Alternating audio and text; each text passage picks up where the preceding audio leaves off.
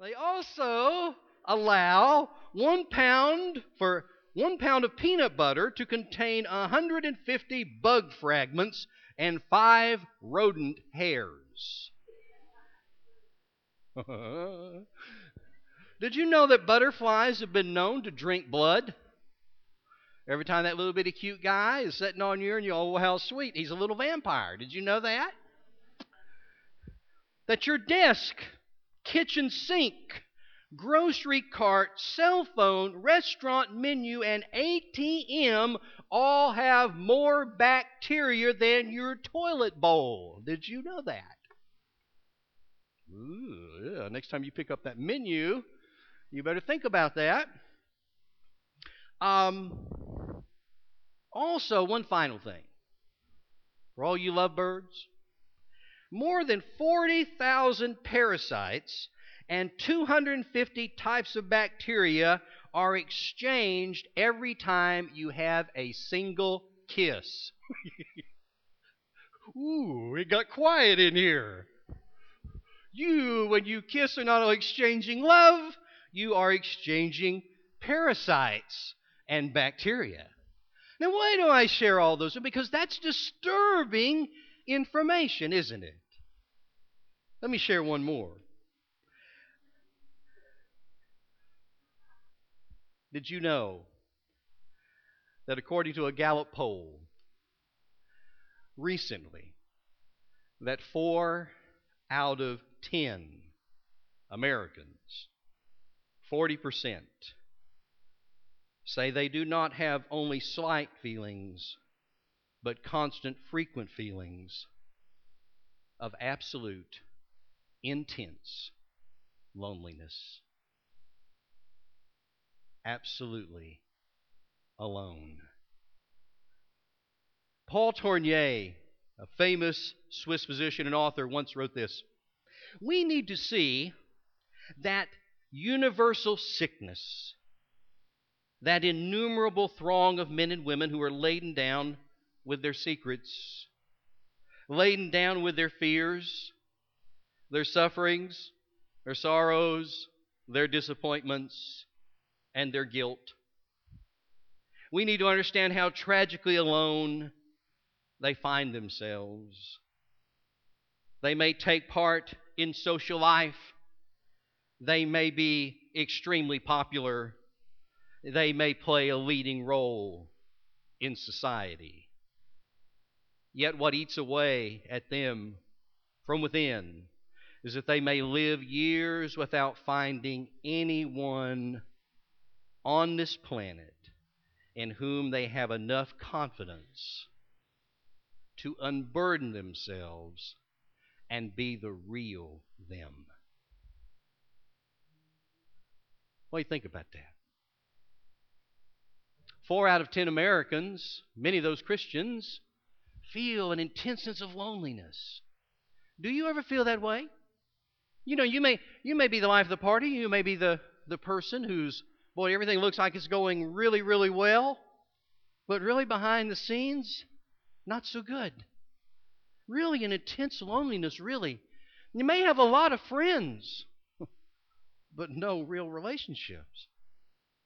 In our world today, we have a lot of social media. We have Facebook and we have Twitter and all the stuff that's out there that you can get on. And you can have thousands of friends, right? You can put them on. And you got thousands of friends. And man, they don't know you at all. It's what you put on the Facebook to make them think you are. And the fact is that even though we have all of this great social media, more and more in America is at the expense of deep, meaningful, shaping friendships. It just seems to be being abandoned. See, it seems like everything else, we tend to want our friendships and our relationships to be fun and friction-free. You think about in your own life. Whenever the times are rolling and the money's there and the party's hearty, boy, people are there. But whenever that's not there, whenever kind of the bottom falls out a little bit, and you can't seem to find anybody. There are 4 areas in our life of where we need to be, and the name of the message today is involved. You need to be involved with God. You need to be involved with your family.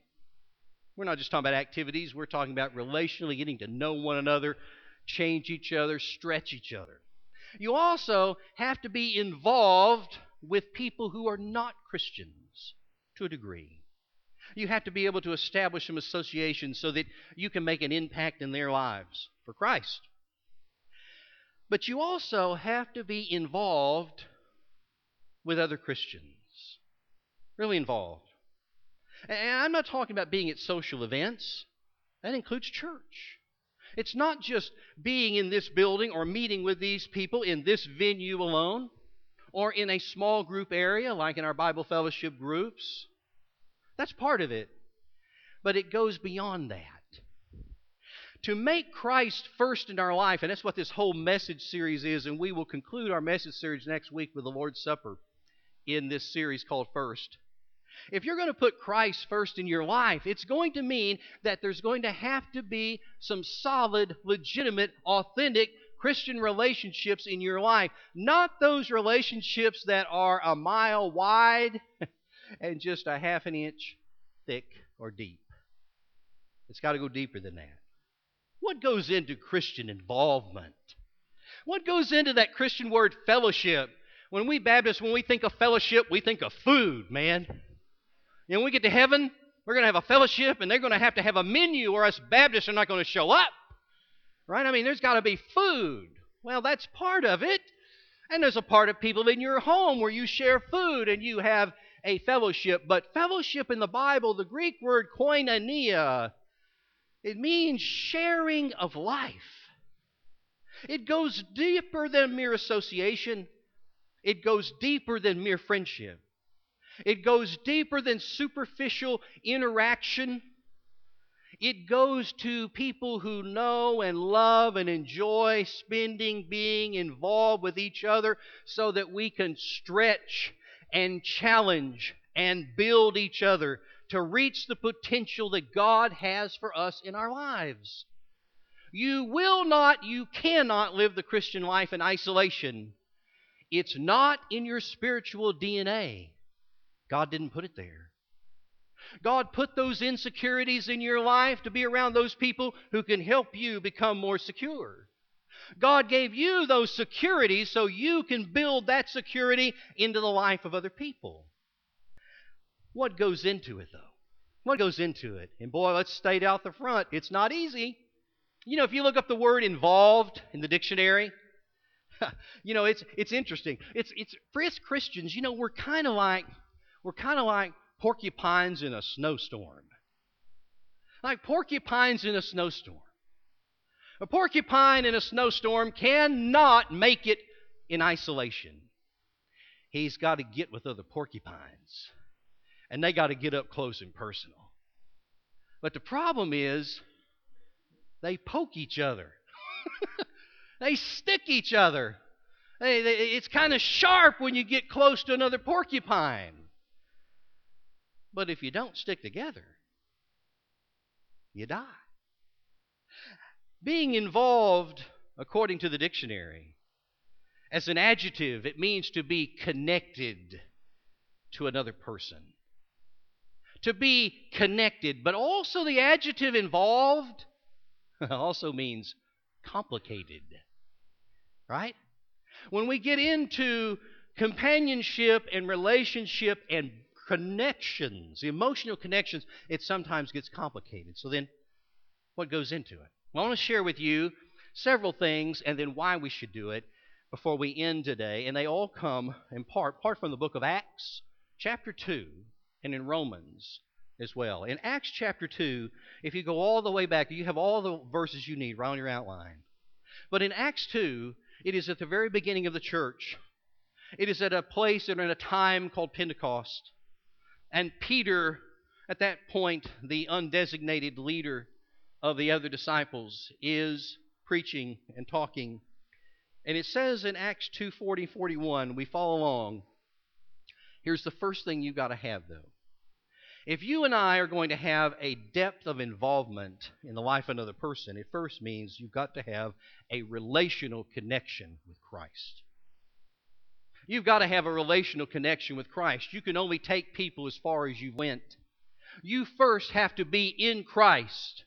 Not just a Christian, not just saying I'm a Christian because you're not a Muslim or you're not a Jew. Not that you're a Christian because somewhere at some point in time you got on their church roll of some sort. And not even that you may have went through all the motions of being a Christian. That's part of it. But before you and I can build into the life of other people, parent, before you can build into the life of your children, spouse, before you can build into your spouse, Christian, before you can build into another Christian, you first have to have a relational connection that is growing and strong. But you first have to have that connection. If you'll notice in Acts 2, Peter said, with many other words, he, Peter, warned them, and he pleaded with them, save yourselves. Literally, allow the Spirit of God to come in and deliver you, to come into your life, to submit your will to His and be saved. Save yourselves from this corrupt generation. The word there, corrupt, is where we get the English word scoliosis. Scoliosis means to be twisted and crooked.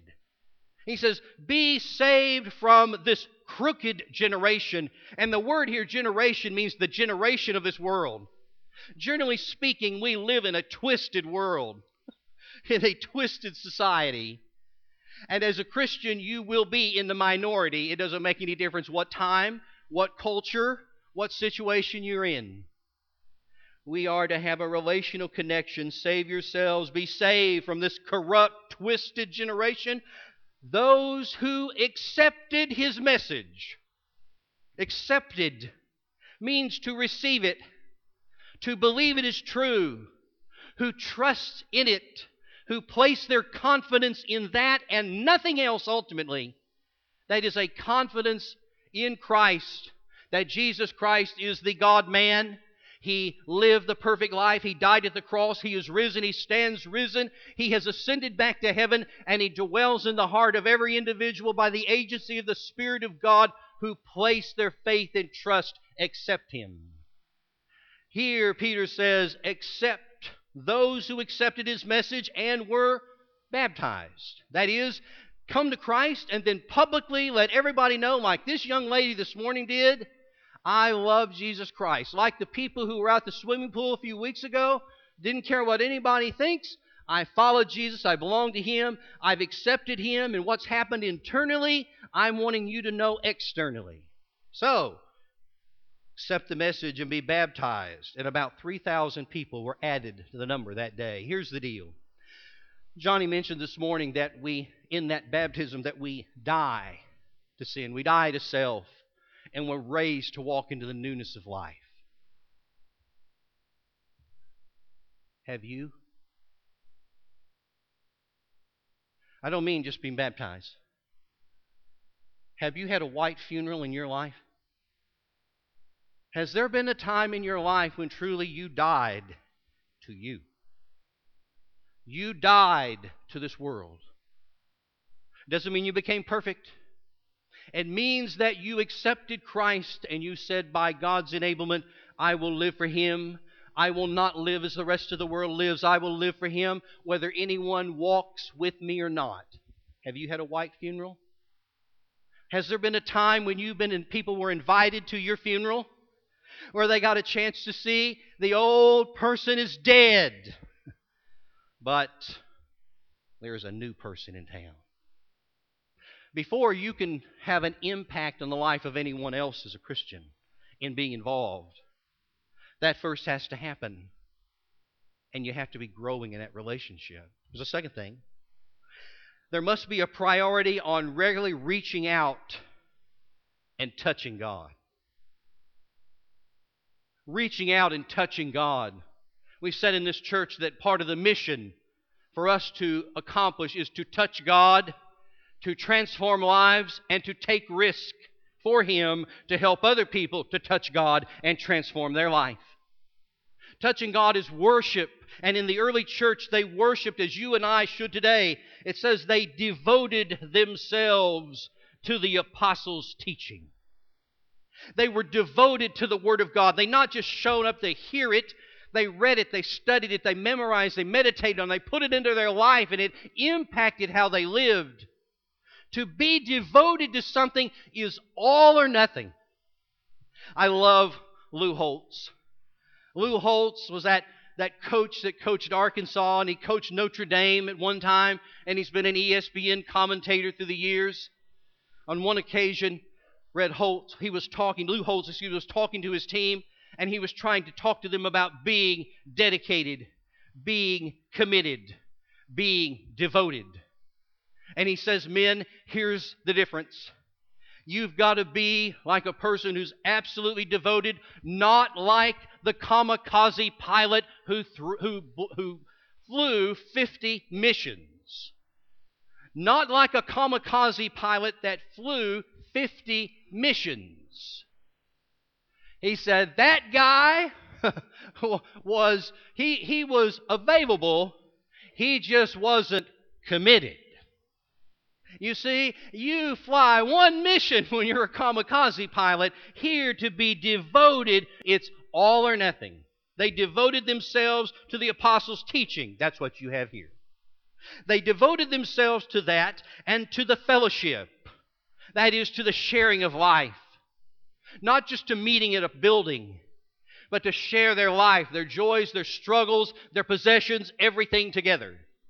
They devoted themselves to the apostles' teaching and to the fellowship and to the breaking of bread and to prayer. They came together to break bread. That was in the Lord's Supper, which was not some boring, funeral-esque get-together. It was a celebration. And when they came together, they celebrated the life they had in Christ and how they now, who were old, are now new.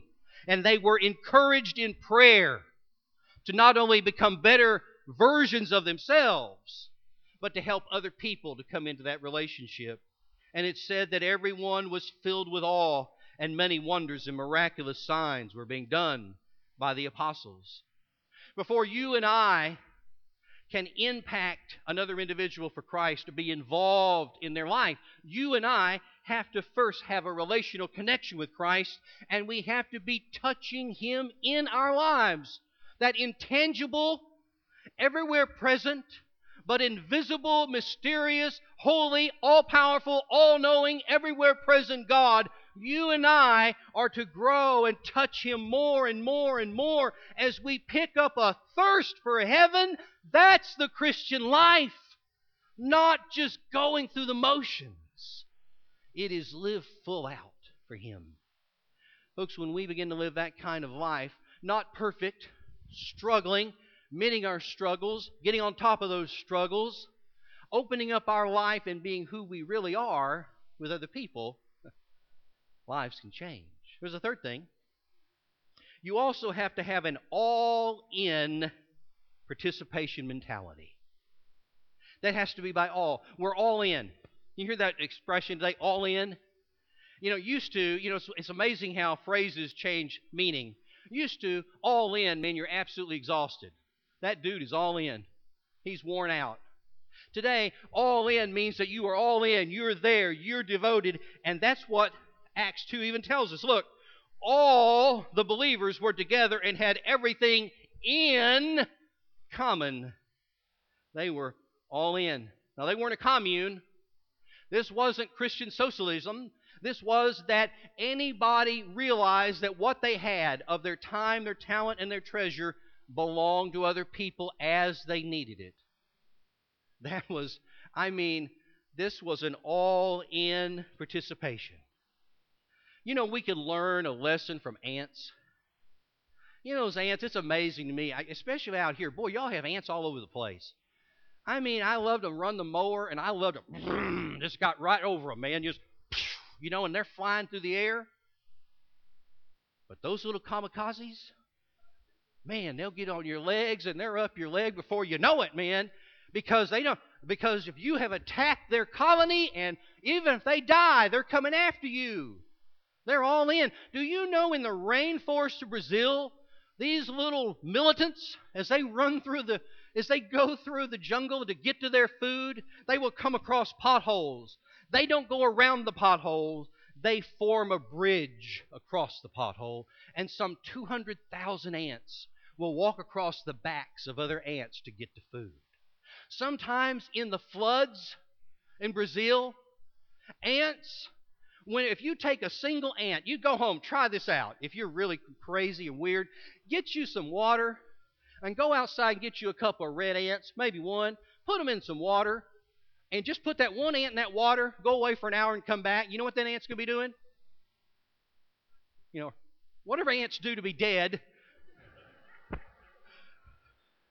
that ant's going to be dead. You know, he'll probably like this for a little while, then it's over. He has went to ant heaven. He is gone. But if you take many ants, if you put a number of them together, you know what they'll do? They'll lock arms.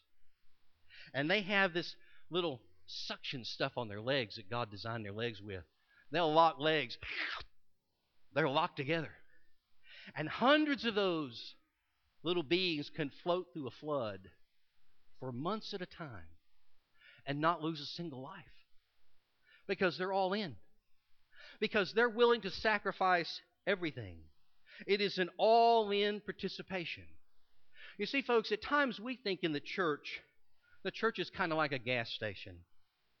You know, when you're getting a little low, you show up and you fill up, and then you go out and drive and travel as far as you want to, and after a while, you get empty again. You may come back in to kind of get another fill up. Wrong mentality. Sometimes we check the church and relationships with other Christians like a movie theater. We show up for cheap entertainment. I mean, you come up here and watch a guy like me talk. Man, I can't even imagine.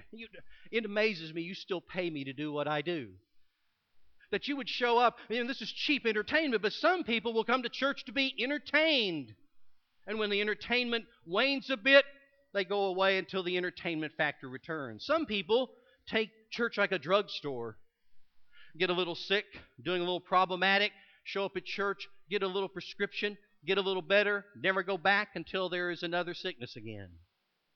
But that's not how God designed you and I. He designed you as a family, as a body, as a community that needs each other just as those ants need each other. You see, those ants in isolation, they'll drown. But you put a bunch of them together, they stick together. They are connected. They are involved. Folks, listen to me. That is what this church will become if I'm pastor. Because I think the world is sick of churches that are sick, where there is as many problems in as out. It is so desperately looking for something different. The people out there you want to reach, it starts with you and I first having a relational connection with Christ. It starts with us actually worshiping the Lord with all we've got. It is continued with an all-in participation, and it also continues with number 4, a demonstration of sacrificial, spontaneous love. People are looking to see whether we love one another. If we don't love one another, they go, I ain't going to be there. If those people can't love each other, why would I want to do that? It takes spontaneous love. Look at Acts 2:45, selling their possessions and goods they gave to anyone as he had need. That was need. They didn't just sell their stuff and give it to people indiscriminately.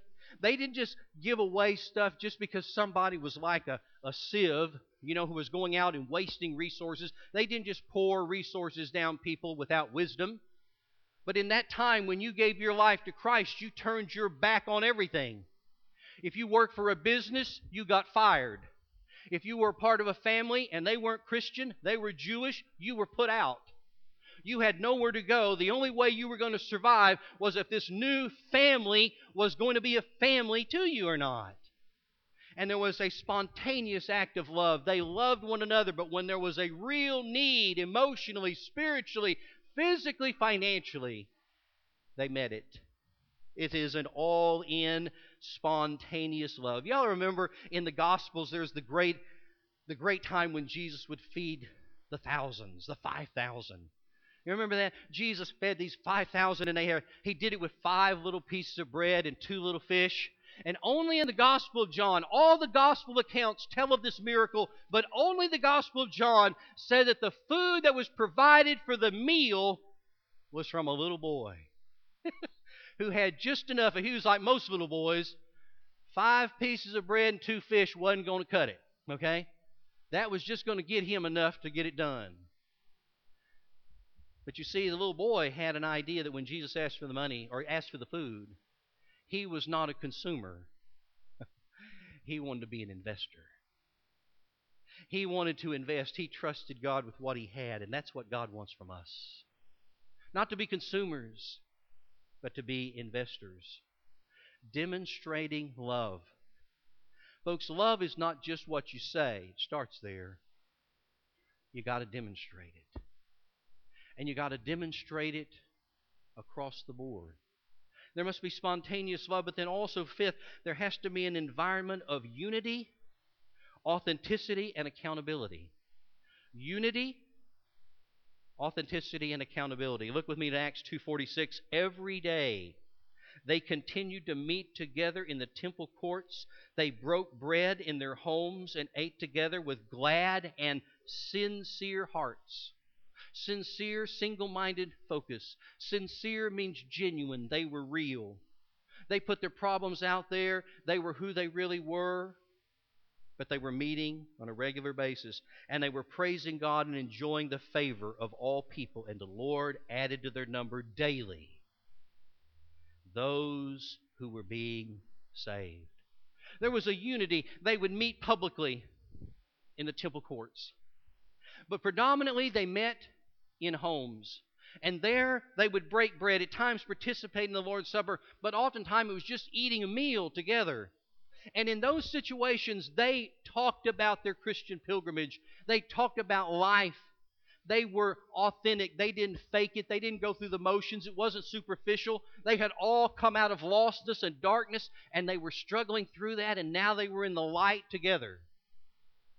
So much today for us. There must be a unity of what we believe, a unity of love, but there has to be the authenticity to be real and genuine, and also to be willing to keep each other accountable.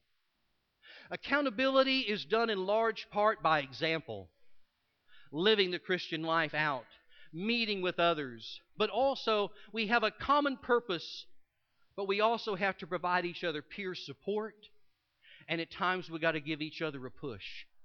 And no doubt when these early Christians met, they weren't just getting together to have a Bible study. That was part of it. But Bible study was the smallest part of it.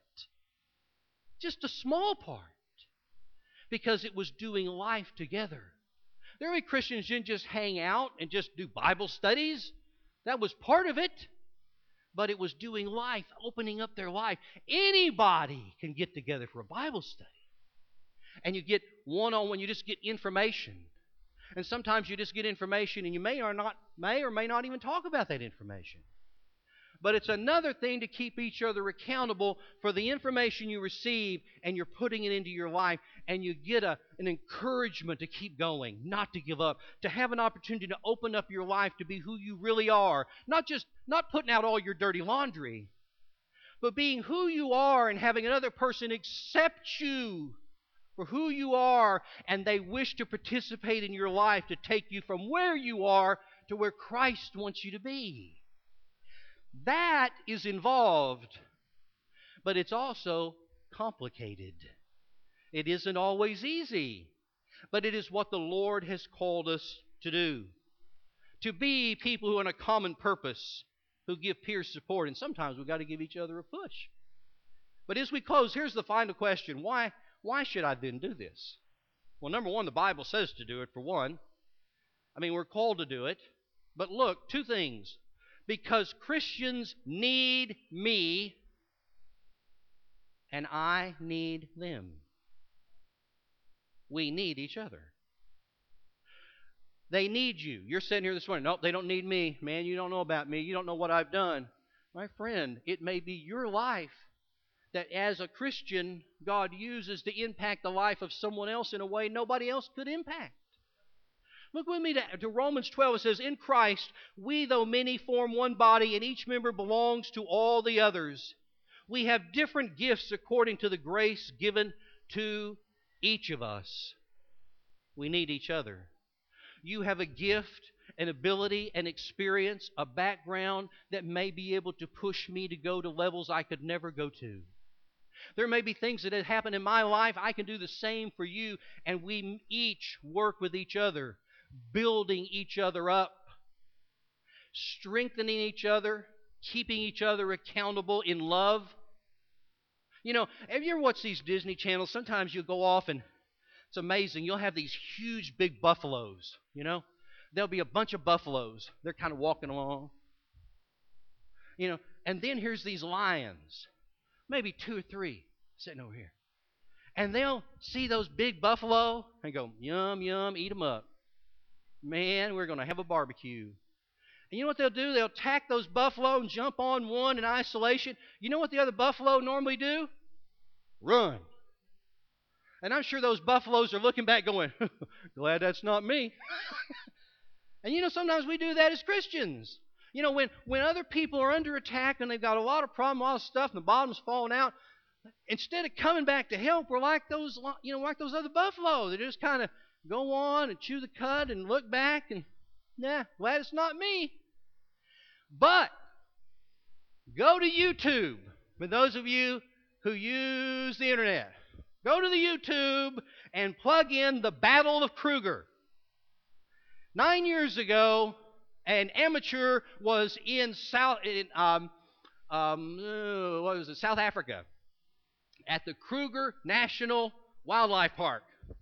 And they were just sitting in a car, and they were just filming, and here is a mama buffalo, one of these big, huge buffalo, big antlers. Mama buffalo, daddy buffalo, little baby buffalo. You know, kind of like the 3 bears, except these are buffalo. And they're walking along, and here's these lions over here. They look way over here, and they're crouching down, 4 of them. They take in. Mom and daddy leaves. Baby starts trying to run. The lions collapse upon the baby. They roll into the waters. They begin to chew on baby. Alligators show up. They begin to chew on lion and baby. Lions say, we got to get out of here. They pull the baby up on, and it looks like it's the end for little baby buffalo. But then something really weird happened. Way over here, hundreds of buffalo begin to come. And they surround these lions. And they sit there, and at first you go, man, what are y'all doing? Y'all just doing this for cheap entertainment? What are you doing? You just watching? After a while, one of those buffaloes gored one of those lions 10 feet up in the air, putting it in the water. The other buffalo saw that happen and went, hot dog, I want in on this. And the other one charged one of them, knocking it down, to which the other 2 cowered down for a little while. And after a while, single buffaloes were running those lions off, saved little baby buffalo. Now, the reason I tell you that story is that's the way it ought to be for Christians. When other people, especially baby Christians, or any Christian is being attacked through life circumstance, man, we don't abandon them.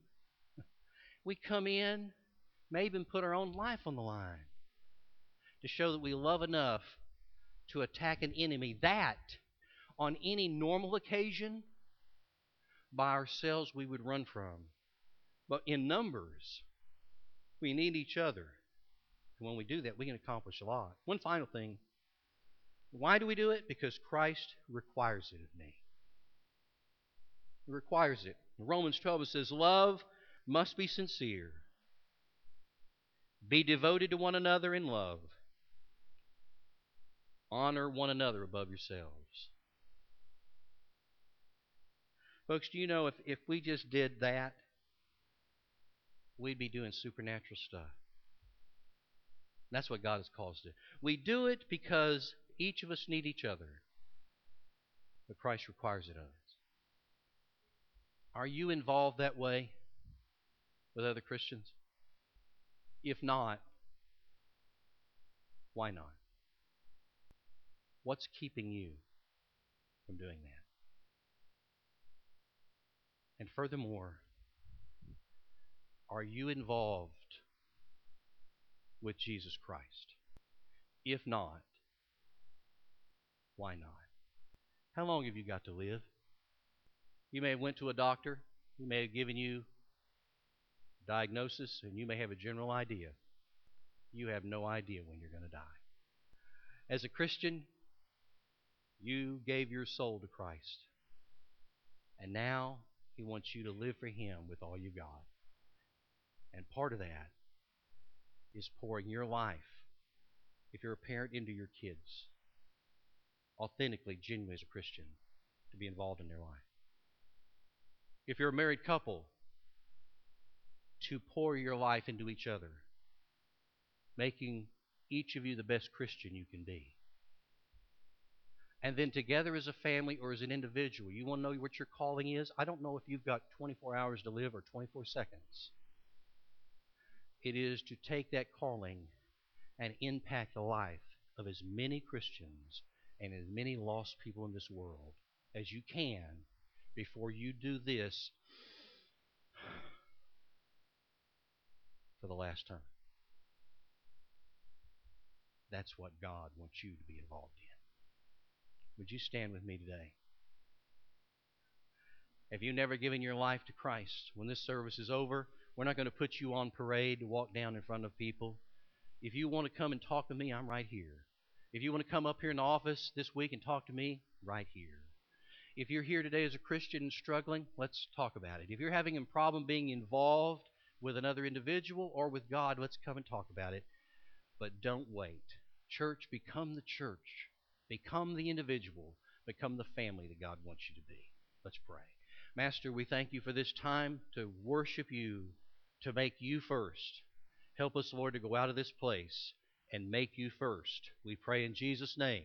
And all of God's people said, Amen.